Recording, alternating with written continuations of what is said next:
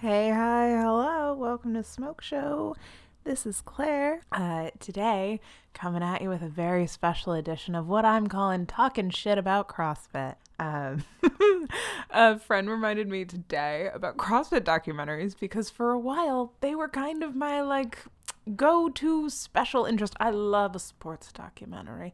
And CrossFit, I'm going to take a full breath before I'm just completely out of breath for the rest of the episode because I take one hit at the beginning and I insist on taking it live for some reason. So before we get into CrossFit and I explain what the sport of CrossFit is, it's competitive working out, but it's such a there's so much to say about CrossFit and what the organization thinks it is, what it actually is, the sport, quote unquote. But in general, I love a sports documentary. And when I was reminded about CrossFit today, I'm going to pull an Andrew Bird and take off my shoes, which I just realized I haven't done all day. When I went to see Andrew Bird in college, I got really mad because he took off his shoes on stage. And I was just like, that's such a gimmick. Oh, it was deeply cringe. Anyway, that was a fine concert. There's nothing wrong with him taking his shoes off. I just thought it was so fucking gimmicky. I still do.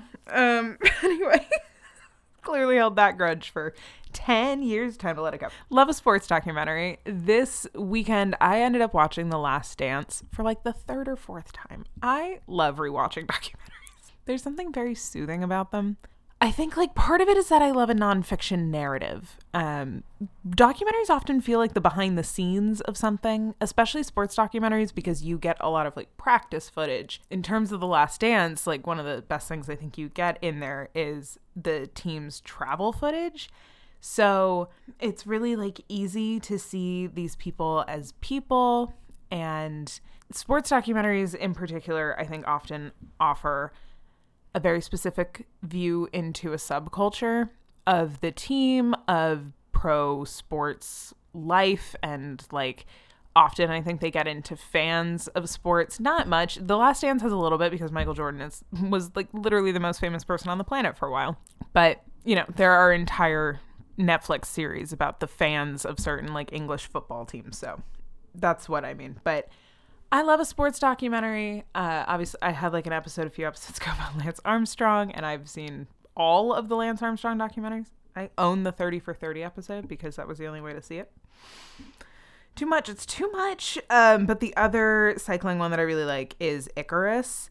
There's also a French one called Domestique that's pretty interesting. I would love to hear the French talk more about the Tour de France and what it meant for it to go so it was always obviously an international competition as soon as modern cycling took off, but so I love hearing the French talk shit. But I love the skateboarding documentaries. Dogtown and Z-Boys is narrated by Sean Penn, which is just interesting.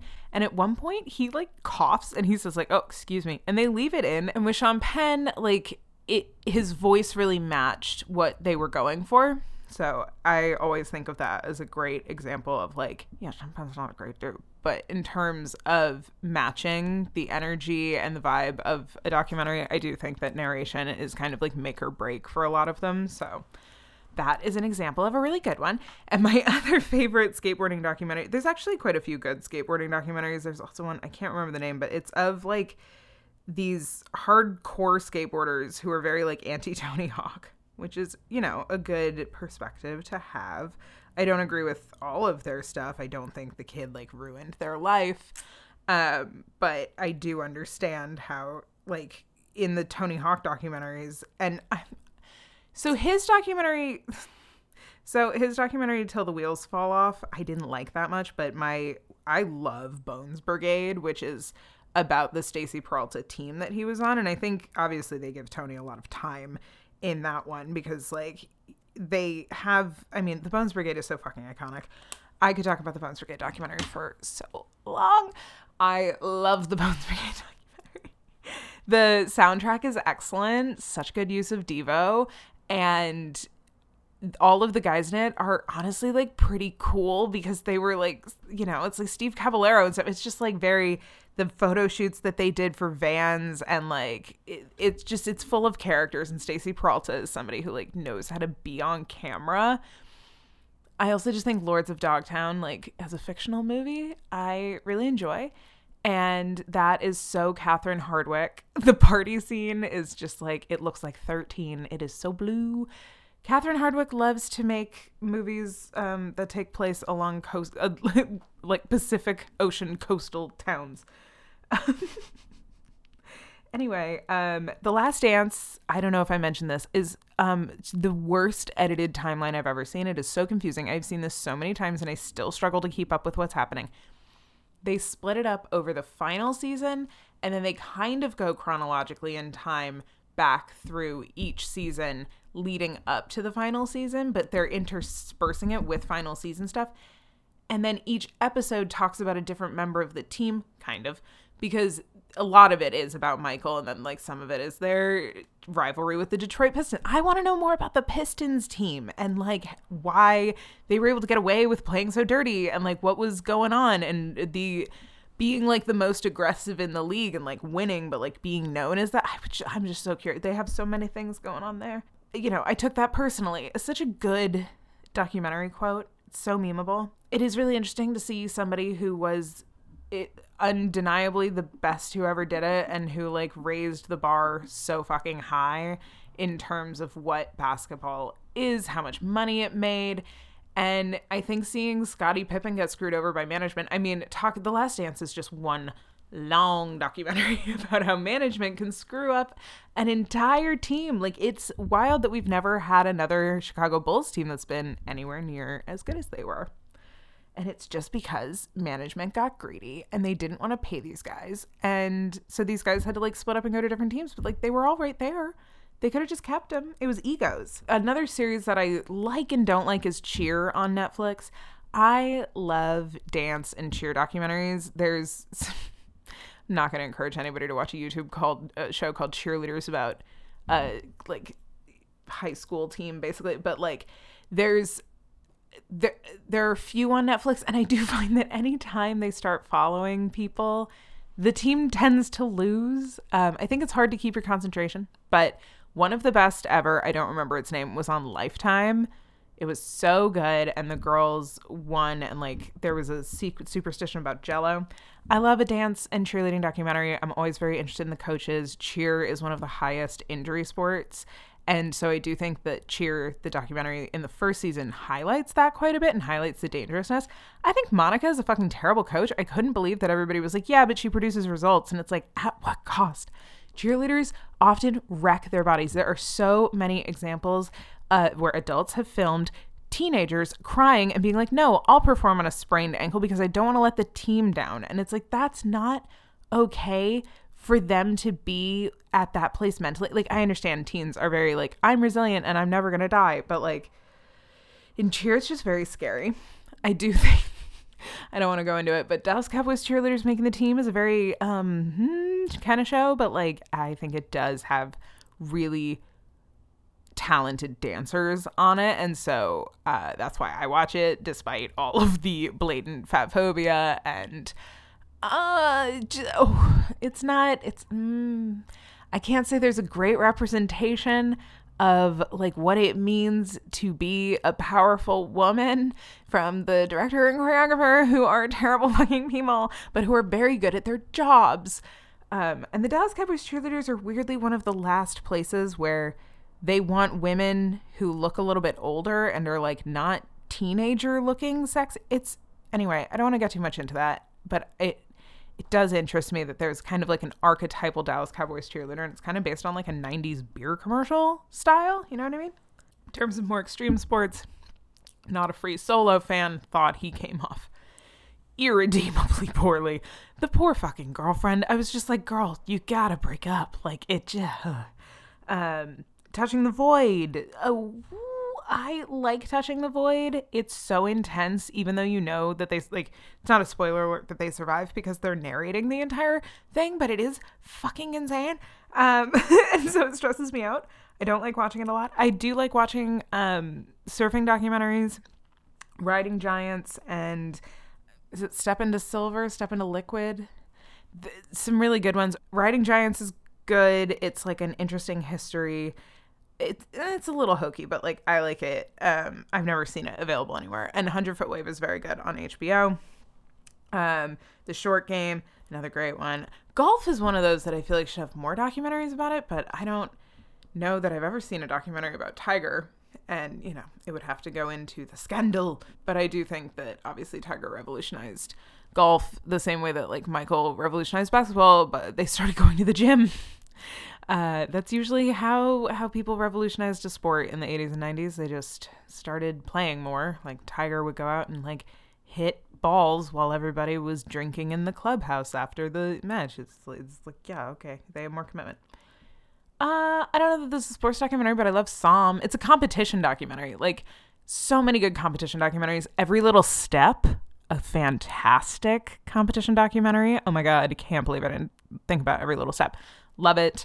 I've talked for over an hour on a podcast about Every Little Step, so I will link that. But like, it's one of my favorites. It's people auditioning for a revival of A Chorus Line, and A Chorus Line is a behind the scenes musical. So it's a behind the scenes on a behind the scenes musical.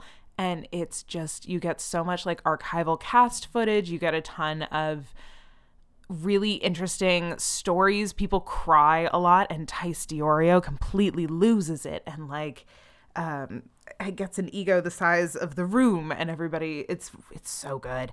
And two girls are competing against each other, and they're like best friends, and like you want both of them to get and then the girl who thinks that she's gonna get understudy gets the main role, and she's so good. And I still go watch her. There's like a bootleg of her that's on YouTube that's very good, and I'll link it in the notes. Anyway, I don't think obsession with sports is good. I don't think like football should be played, I'll be honest. I don't care about sports games that I am not actively sitting my butt at. And even then, I can care like medium amounts. I like baseball. I used to keep score. So in my school, you had to have gym credit, and I did some gym credits, but also I managed, quote unquote, my varsity softball team. I was on it sophomore and junior, and then senior year I had like a job and stuff, and I just like didn't want to be around that coach. She was mean. But I kept score basically. And one time I got an out, and I'm going to tell that story here because I never don't tell that story. It's fucking very funny to me that I probably got more outs when I was keeping score than when I was actually playing on the field. But yeah, so at baseball games and like stuff like that, like I think I'd be somebody who like the next time I go, I feel like I'm going to be like, should I print out a score sheet? Because it's fun to keep score. Stats are cool. I love stats. I'm not a math person, but I do love stats. Anyway, football documentaries, I hate football, like American football so much. I love a soccer documentary, but I can't think of a single one right now. I don't particularly love documentaries. Like, I love one that goes over like the general sport or teams, but like individuals I find, to be like so ass kissy. I think in The Last Dance there was like, obviously everybody's gonna kind of ass kiss. It's Michael Jordan, so you can't be like, no, he wasn't that good. Like, you know what I mean? But it just, yeah, I feel like there was a lot of stuff where I was like, I don't know that I fully believe you there. So yeah, obsession with sports, bad. Documentaries about sports things, good. As I said, like sports docs often feel like behind the scenes. So 15 minutes in, let's talk shit about CrossFit. So the sport of CrossFit is competitive working out. Just as a little bit of background in case you're unfamiliar with CrossFit. CrossFit was invented by this guy called Greg Glassman. I hate that I know the name off the top of my head, but I do. He was like, I think an ex-Navy SEAL or Marine. I think Navy SEAL though. And he invented quote unquote, like an all over body workout. CrossFit believes in using your momentum for movement, which is why they do like kipping, pull-ups and handstand push-ups and things like that. Like you can use momentum in other parts of your body. You don't have to be strict with so many movements. They do a series of workouts. They often have some mixed in military propaganda into their hero workouts. Yeah, they do like dedicated workouts to a fallen like Navy SEAL that's called the Murph workout every year. And like that's a big controversial thing that happens at the games because they make them do it twice, even though the first year a bunch of people like literally almost died of heat stroke. So that's always fun. But basically, CrossFit takes place in a box instead of a gym. It is a gym. They're often like a garage style. They're supposed to look really like bare bones. I think CrossFit wants to feel very like rugged. All of their equipment is made by a company called Rogue. And like everything in CrossFit is so intense. Like there's these warm-ups that a bunch of the athletes are like paid to promote, and I think it's like CrossFit has a lot of like capitalism tie-ins. There's a lot of specific people who make like GoWOD is like the stretching app that a lot of the top athletes use and promote, and they have these pads, and I'm like, those are just thick yoga mats. There's so much to it that like people buy Whoop bracelets so that they can be part of this kind of, they get all the same stats as other people. And so CrossFit, I think there's maybe is this a cult episode about CrossFit? CrossFit's one of those things that like gets very culty very quickly. It's a different way of working out. People there's a lot of like hype at gyms, and especially gyms where like you take classes with other people, and CrossFit is like, we're super inclusive and we applaud everybody and we like cheer everybody on. So you get a lot of endorphins. Endorphins make you happy. Happy people just keep going back to CrossFit. They just do. But I do think there's like an ex-Bachelor person. He was on Hannah Brown's season. His name's Luke. He's the one who, if you've ever seen Hannah say, yes, I had sex and Jesus still loves me. He's Luke. He's like, he was a terrible dude on the show, like very manipulative and like not a great dude. He now does CrossFit. Like CrossFit just feels like almost like a those who can't do teach kind of sport, like because it combines a lot of weightlifting, and I think with competitive weightlifting, like you just have to be so good that if you're not going to be the best, what do you do with all of that like sport energy as you get older, especially? And so I think a lot of people like start going to CrossFit, get really into it, and then when you want to dedicate your entire life to practicing working out and doing different workouts, you become a CrossFit Games athlete. And the CrossFit Games used to be basically the best of 40 of the best CrossFit athletes in the world. Again, CrossFit is a silly little sport because it's not really a sport. It has a bunch of elements to it, but a lot of it is working out. So they'll have to do rounds of like 15 pull-ups and then 15 squat snatches and then 20 handstand push-ups. And then the next event, and they'll do that like 3 times for time, or they'll do an EMOM, which is every minute on the minute. And so like they'll have to change what they're doing and they count reps instead. So like somebody can get ahead. The thing is, it is sometimes thrilling to watch, but sometimes they do things like cyclocross where they just have them ride a bike around this stupid course for like 2 hours, and they had to do 5 heats each. So it took so long. But also like CrossFit, it combines gymnastics. So there's like handstand walk/run events. They do like obstacle courses on their hands. It's very impressive looking, but it is at its core quite silly. And then they'll do deadlifts and they'll do ladder. Like there's a lot of weightlifting involved in, especially in like the earlier games programming. I feel like they did a lot more weight.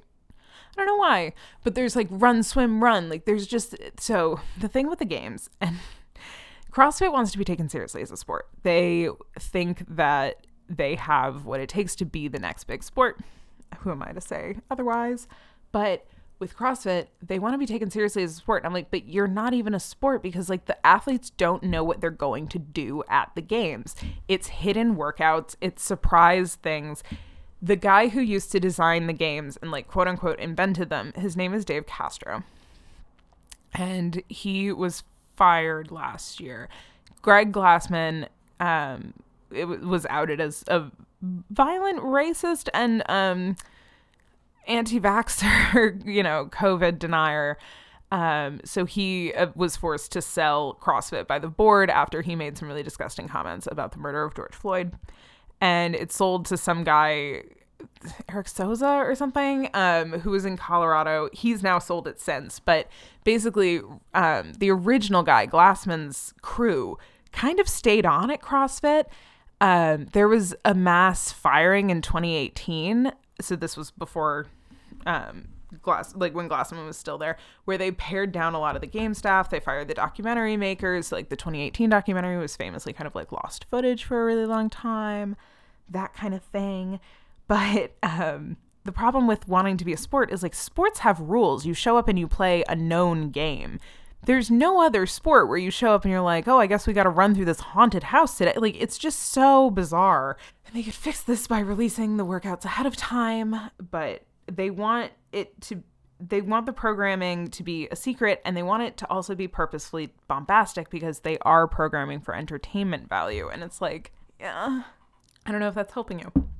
But anyway, the guy who founded the games, Dave Castro, held like a barbecue CrossFit event at his family's farm in California. This is a huge property, so I don't want to call it a farm, but they call it the ranch.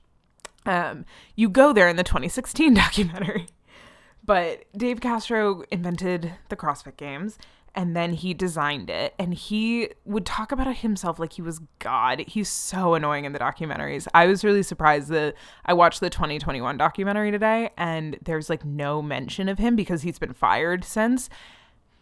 So interesting. Usually he's like a huge talking head in all of them because he is so smug.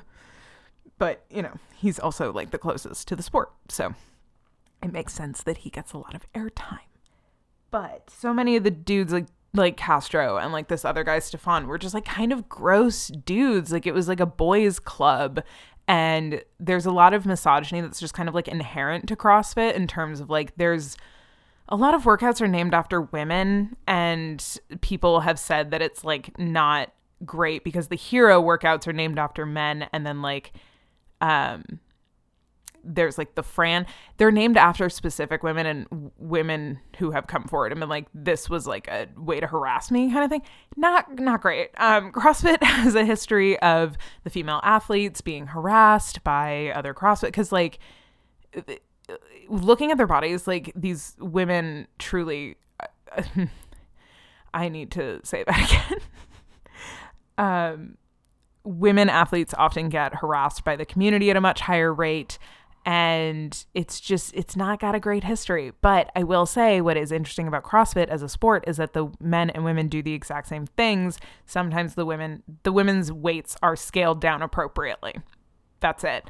But they'll do the same amount of repetitions. And a lot of times in events, like the last event of the 2020 CrossFit Games, which was during COVID, so it was super fucking strange. They only invited 5 people out, and they did it at the ranch. But it was like a lot of running and stuff like that. But the last event was like do like 300 toe touches, or like one leg squats basically, do 300 handstand push-ups and run like 5 miles before and 5 miles after or something. And the women outpaced the men. Like 3 women completed it before a dude did. And women are often better at those like long haul events, which I just think is very interesting.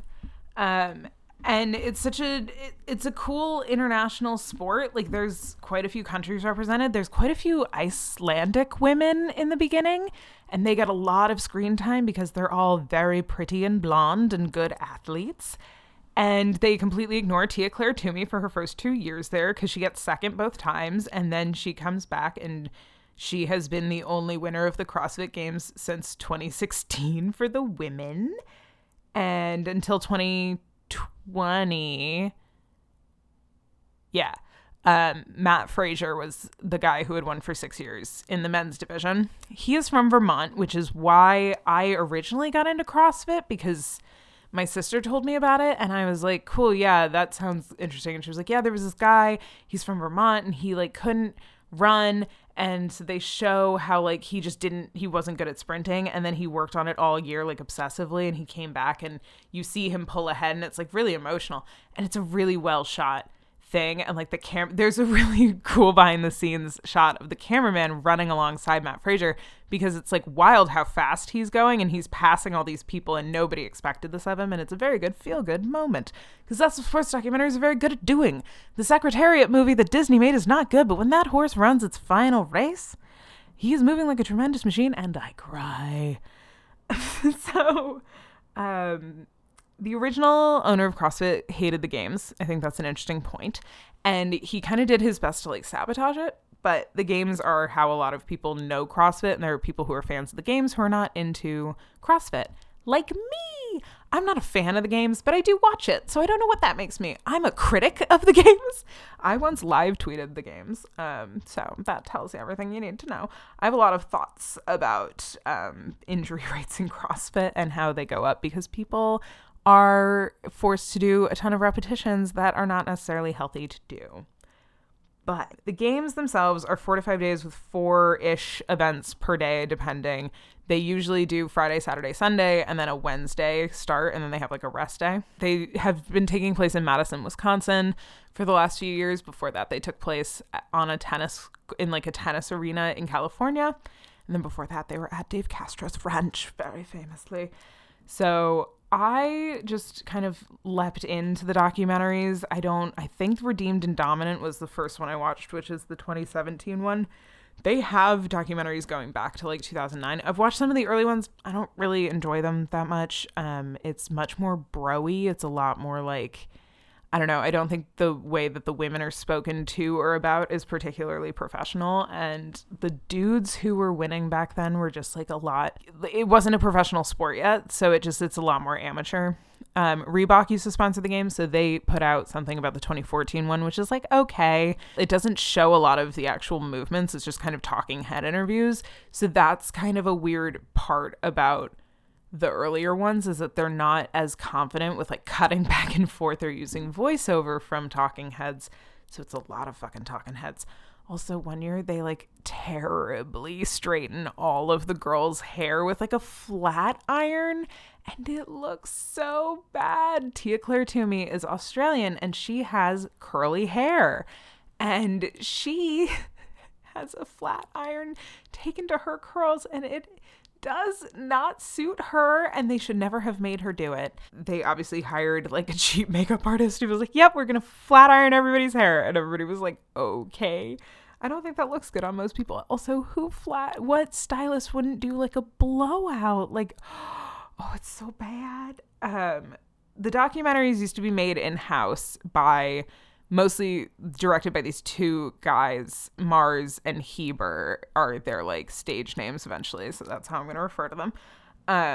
And they were very like, I'm going to describe these documentaries as high octane. It's a lot of like pumping music and like intercut slow-mo of people running. Lots of talking heads. They worked for CrossFit, so they made the documentaries, but they weren't part of them. Then in 2018, they got fired from CrossFit. And everybody went and immediately made YouTube channels. So all of the people who had worked for CrossFit as like official like commentators and stuff, like they started making YouTube channels commenting on CrossFit ongoings. And they know a lot about the sport, so they got a lot of followers. And the Buttery Bros is what the two directors went off and eventually called their YouTube project. They still make a ton of CrossFit content. It is not good, in my opinion. It's quite hard to watch. They are not necessarily like my favorite vibe on YouTube. It's a lot of yelling. It's a lot of loud music. And they have a big fandom full of kind of little in-jokes and stuff, but it's a lot of advertisements. Also, they didn't take the pandemic. Like, the thing about CrossFit is that I used to actually like really enjoy watching it quite a bit more before COVID, when I could pretend blissfully that everybody there wasn't a Republican. And then COVID happened and every single CrossFit athlete was like, it's not real. We're not getting vaxxed. So after they fired them in 2018, Mars and Heber made their own documentary in 2019. Then they were invited back in 2020. So like you can watch basically all the documentaries are from them. The 2021 one that I watched today is not. It doesn't focus on Dave Castro, and it actually has a lot more focus on the women. I have wanted to know more about Kristen Holta for years. She's always been in contention for the podium and never quite made it, kind of thing. The women's league is so much more competitive, especially even with Tia in there. Like, it just stayed competitive for longer, I think. And yeah, I think the important thing to know about the documentaries is like they are not good, but they are very watchable.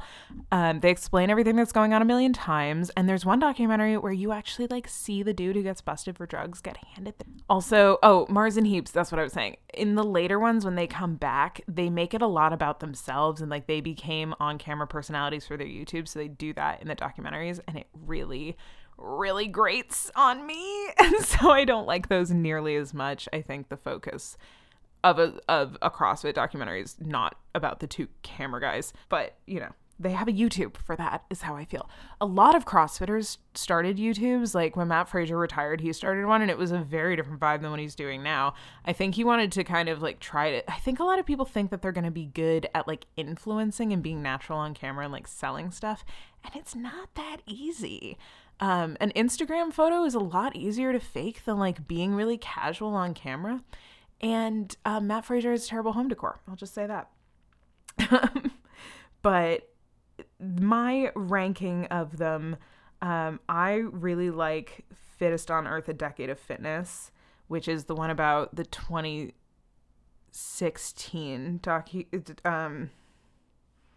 CrossFit Games.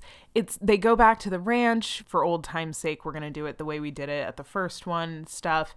That's really interesting. And they talk a lot about like the history of the games in that one because they're looking back on a decade. Some very weird shit gets said during that documentary. It is off-putting.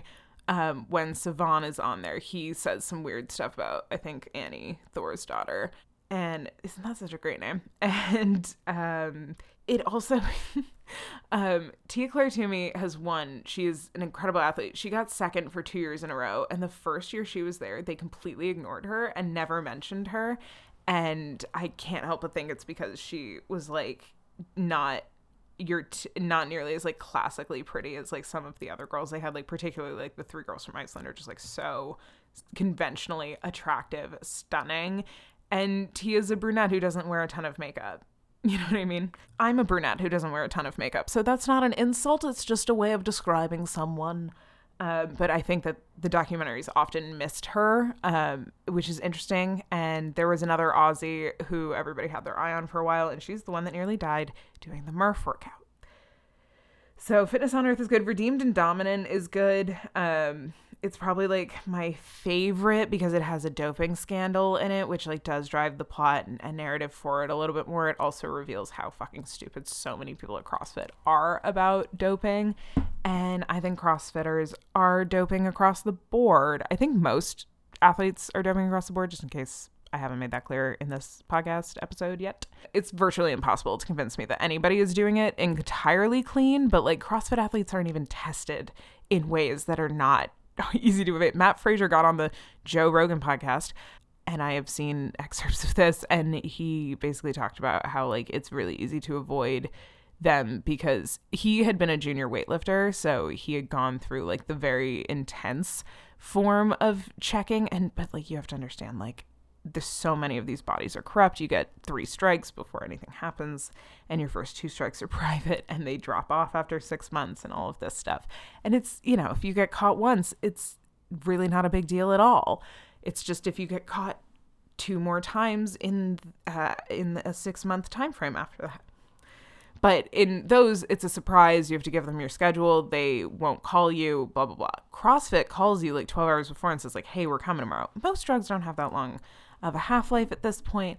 Roids in particular, HGH, like things like that. Like the things that these guys are doing, and girls, because girls get caught every single year as well, are absolutely burning their bodies, burning through. Like it's not stopping. You can see it. They come back year after year, and it's like sometimes you're like, yeah, you seem like you put on muscle. Like that seems natural. And then sometimes it's like, oh, okay, you've been doing this for how long? And then all of a sudden this last year you came back and you're like 8 inches wider. Okay, Patrick Vellner. I love Patrick Vellner. I really want him to win. I don't think he ever will, because he tends to get 36th and 37th on the first event and then have to dig himself out of there. But I really wish he would. Redeemed to Dominant, it's cool because you see Tia's mentality switch into like the mentality of a winner. And I think it's really neat to see her kind of like come into her own and learn to turn it on. Tia Claire Toomey, just, you know, in case you're listening to this and have never seen a CrossFit documentary, which is probably most people. I don't know if they're like everybody's favorite form of entertainment. Her husband is her coach, and their relationship is so endearing, and he cries in every documentary. I love Shane. He seems like a very interesting dude, and he is just so proud of his wife and so like there for her in so many ways. Cause like, yeah, like when she loses the second time in a row, it's just so intense. And, when she wins it the first time, it's a pretty close call, and it's just like he does a good job being on camera, being supportive. He's also her coach, so that's cool for him too. And then when they got married, she wore a crop top and showed off her six-pack, which I've never seen a six-pack that looks like hers. Her body is unbelievable. And then there's the fittest. That's about the 2019 CrossFit Games. They had really weird cuts. They brought a ton of people in from all over the world and then cut like 100 people from the field. And then they cut it down to 10 before they even had weightlifting. So a lot of people thought it was unfair. And they cut after a sprint event, which is also a choice. Because it was over so quickly and a lot of people got out because of a technicality where they stepped on a line. So it just felt lame. And the Buttery Bros are a lot more like in that one. And that is not my favorite. There is a good one about games in Dubai, but it is also one big ad for the country of Dubai. Dubai seems like a cool place to visit. I don't know that they have leadership that I would describe as uncorrupt, but who does? Resurgence 2020 is or Resurgence, I think is just the full name of the documentary. I think I actually got it on Apple, which is like so deeply sad. I used to have such an expendable income.